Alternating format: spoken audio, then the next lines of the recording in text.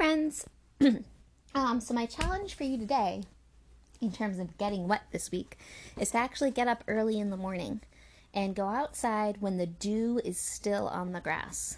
It's been so hot lately that getting up really early in the morning like that lets you enjoy sort of just the world around you and all of the beauty and everything that's available to you without worrying about being in the sun too long or anything else. So get outside when it's still so dewy on the grass that your feet get soggy. That's my challenge. And now we are going to continue with the Penderwicks.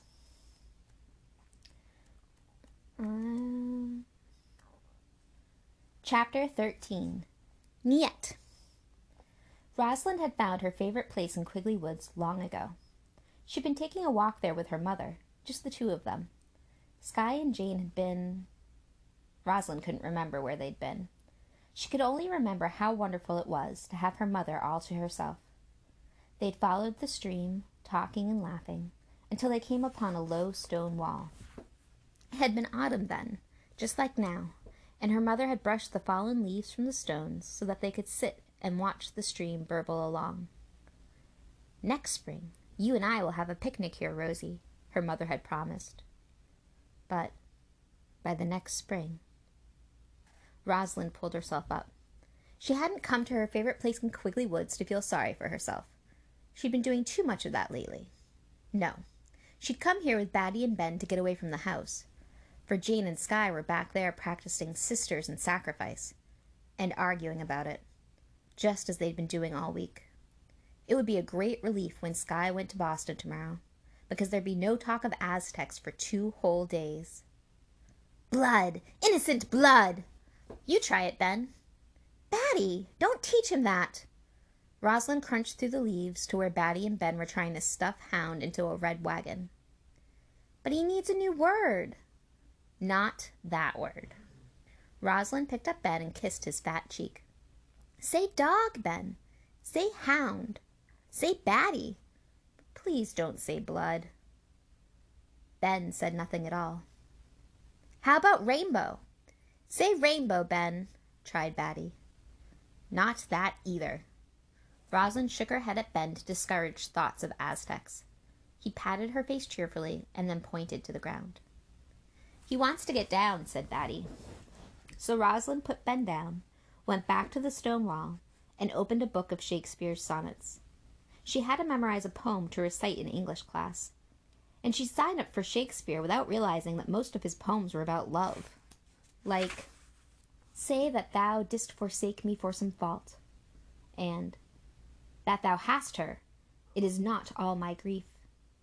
As Rosalind had no intention of talking about love in public, she was looking for a sonnet that was confusing enough that no one would pick up on the love part.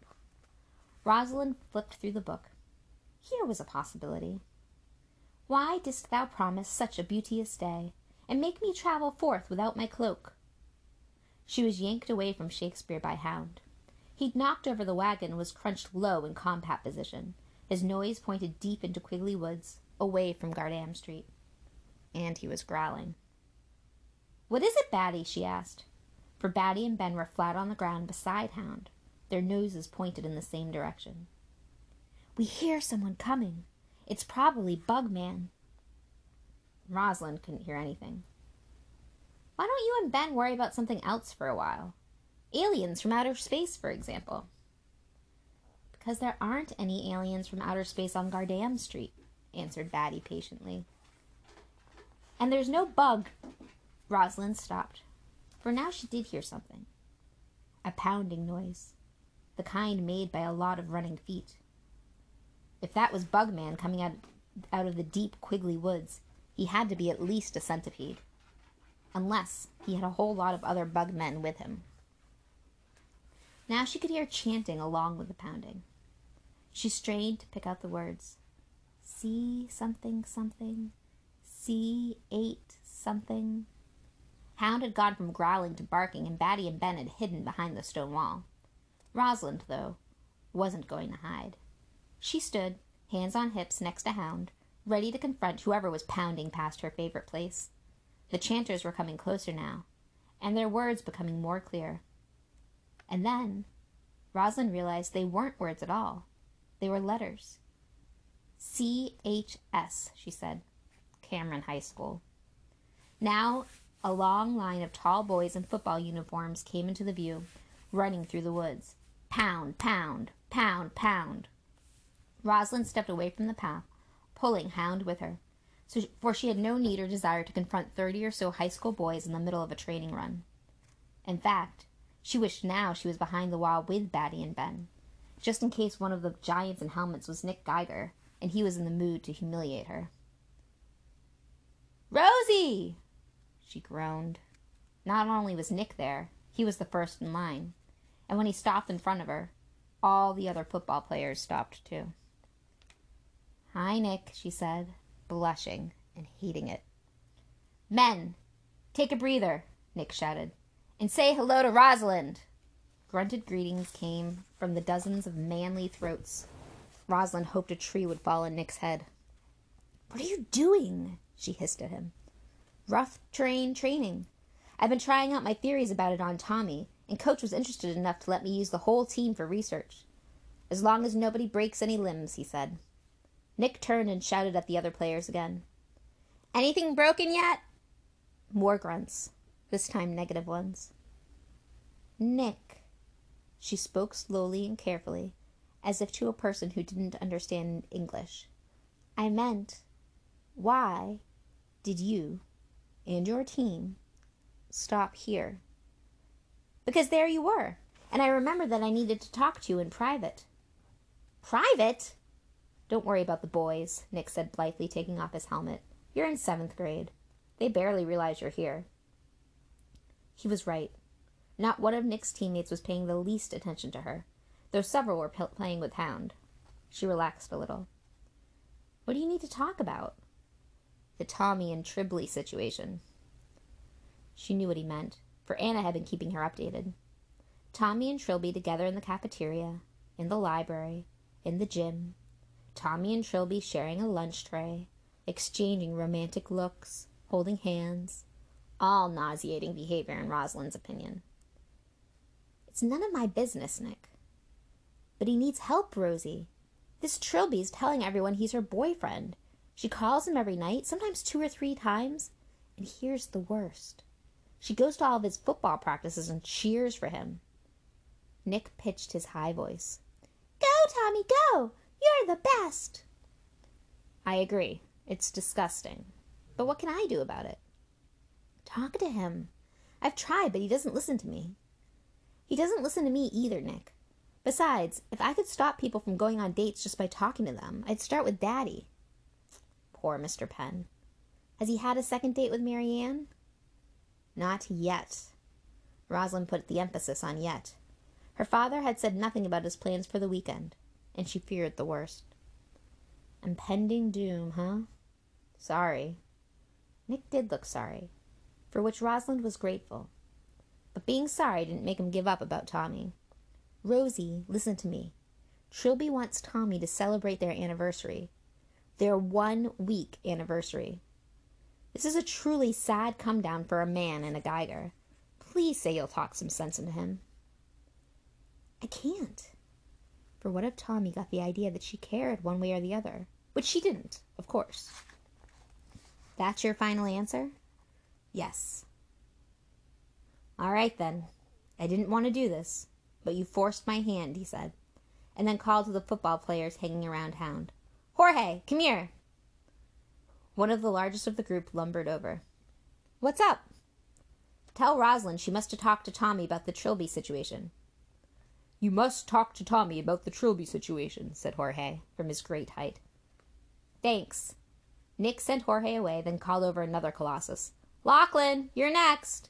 Rosalind put up her hands in surrender. "Okay, Nick, you've won." She knew he was capable of parading every one of the football players in front of her until she broke down. "Excellent," said Nick, waving off Lachlan. "Now, Rosie, promise that you'll talk to Tommy about Trilby." "Under duress, I promise," she said, glaring, "that I'll talk to Tommy about Trilby. Happy now?" "Delighted." I'm counting on your famous Penderwick family honor to make you put forth your best effort. He jammed his helmet back on. Say something in Russian to him. He likes that. The only Russian I know is "niet" for no. That'll do. Just talk to him. Nick turned and faced his team. Break over! Forward, men! The line of football players took up their chanting again. CHS! CHS! And pounded off down the path. When the last of them was gone and their noise faded into the distance, Rosalind and Hound looked over the stone wall and found Batty and Ben contentedly curled up together on a pile of leaves. It was only Nick and his friends, Rosalind told them. Nothing to be afraid of. We weren't, were we, Ben?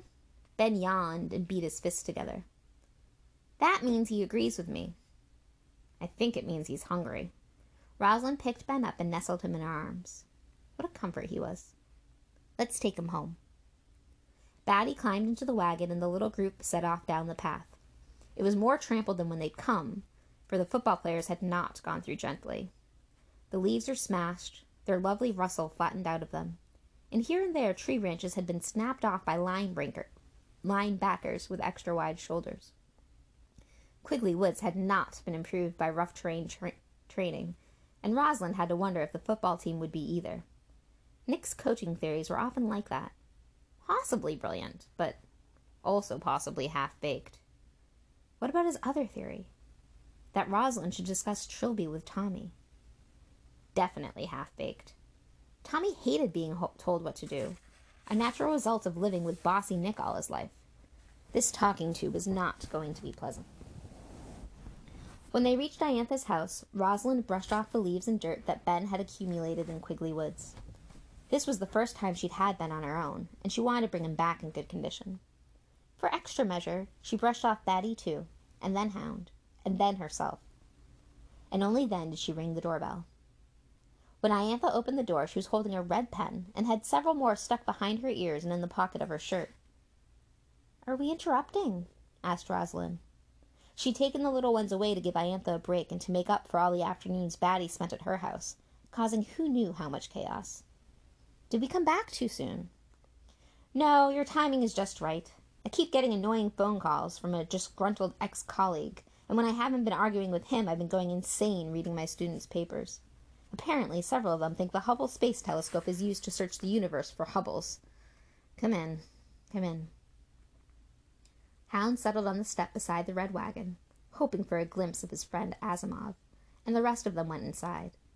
It still felt strange for Rosalind to do so, as the previous owners had been unsociable people, especially when it came to children. Her few memories of the house were of a gray, dusty place, with the blinds always drawn. It was nothing like that now that it was Diantha's. All the walls were pale green or ivory, and there were no blinds at all, just gauzy curtains pulled back to let in light.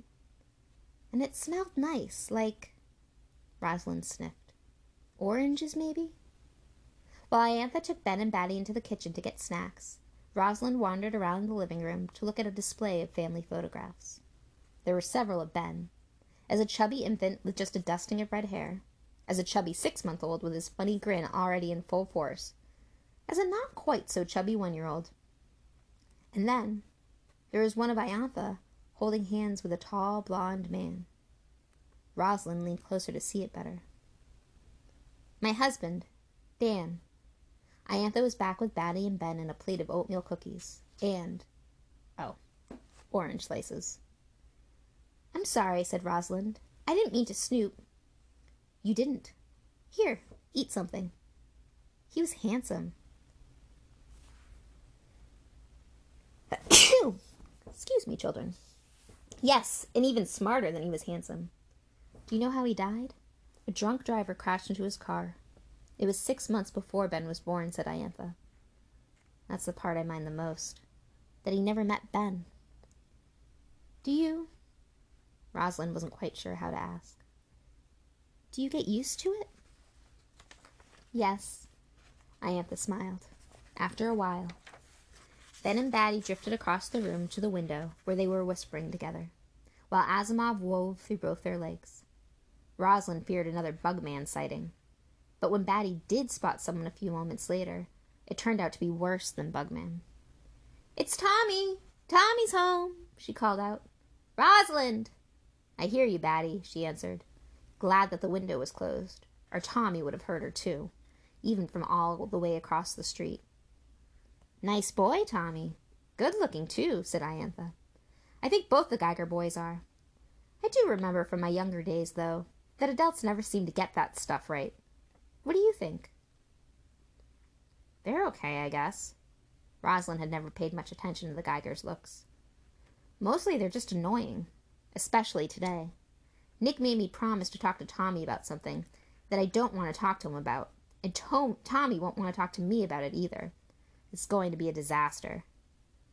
How do you even start a conversation like that? Do you want to practice? Pretend I'm Tommy. Rosalind squinted at Iantha, trying to make her look like Tommy. But it was impossible. No one had that much imagination. I don't know. Does this help? Iantha took a lampshade from a nearby lamp and put it on her head. Now, I'm Tommy in a football helmet. Say hello, Tommy, and go from there. Hello, Tommy, I want... Rosalind couldn't get any further without laughing. Rosie, you're not concentrating. I am, she protested, laughing harder. Attracted by the laughter, Batty and Ben left their window and came over to watch their elders. Having an audience didn't help Rosalind gather her thoughts. And when Asimov made a flying leap from a chair to knock the lampshade off Iantha's head, Rosalind gave up altogether and surrendered to hysteria. Maybe I should just go see Tommy now and get it over with, she said, when she could catch her breath. Are you sure? Asked Iantha. We could practice more. Please, no more practicing. Good luck, then. You'll be great. And I'll go with you, Rosalind, said Batty. Tommy is my good friend. Discussing Trilby was going to be difficult enough without Batty chiming in. Not this time, Battykins. Why not? Batty, dear, stay here with me and Ben while Rosalind visits Tommy, said Iantha. But why? Hold on a second, guys. It's Bowser being queued up. Hi, friends. Sorry, got interrupted. Sorry, guys. And that's Mr. Kepner and Bowser. Batty, dear, stay here with me and Ben while Rosalind visits Tommy, said Iantha. But why? Because sometimes older sisters want to be alone with people, without younger sisters around. This set off a series of additional questions from Batty, which Iantha gracefully took on, giving Rosalind the chance to slip away unnoticed. She crossed the street to the Geiger's house, headed round to the back and knocked on the kitchen door, just as she'd done 1,000 times before. This time, though, it wasn't a Geiger who opened the door, but Brendan, one of Tommy's football buddies. Rosalind had already had her fill of football players that afternoon, and then it got worse, for when she stepped inside, she saw that Tommy hadn't brought home just Brendan. The kitchen was crammed full of boys. Simon, Josh, Kaleem, Hong, Brian, Jack, and the food they were consuming. Every horizontal surface was covered with milk cartons, blocks of cheese, cold pizza, fruit, or its remains, jars of who knew what, and loaf upon loaf of bread. Hey, Rosie, you want a sandwich? Tommy flopped a peanut butter sandwich at her from the other side of the room. No, thanks. Actually, I need to talk to you. Okay. He finished his sandwich and grabbed another. I mean, without them. Brendan hooted obnoxiously, but Rosalind withered him with regal disregard.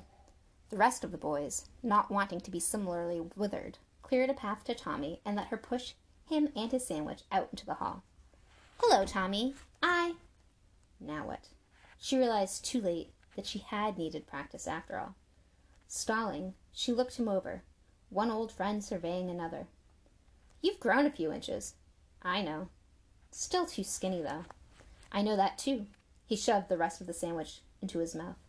Sure you don't want anything to eat? Yes, I'm sure. Thank you. Then what do you want? Tommy asked, most reasonably.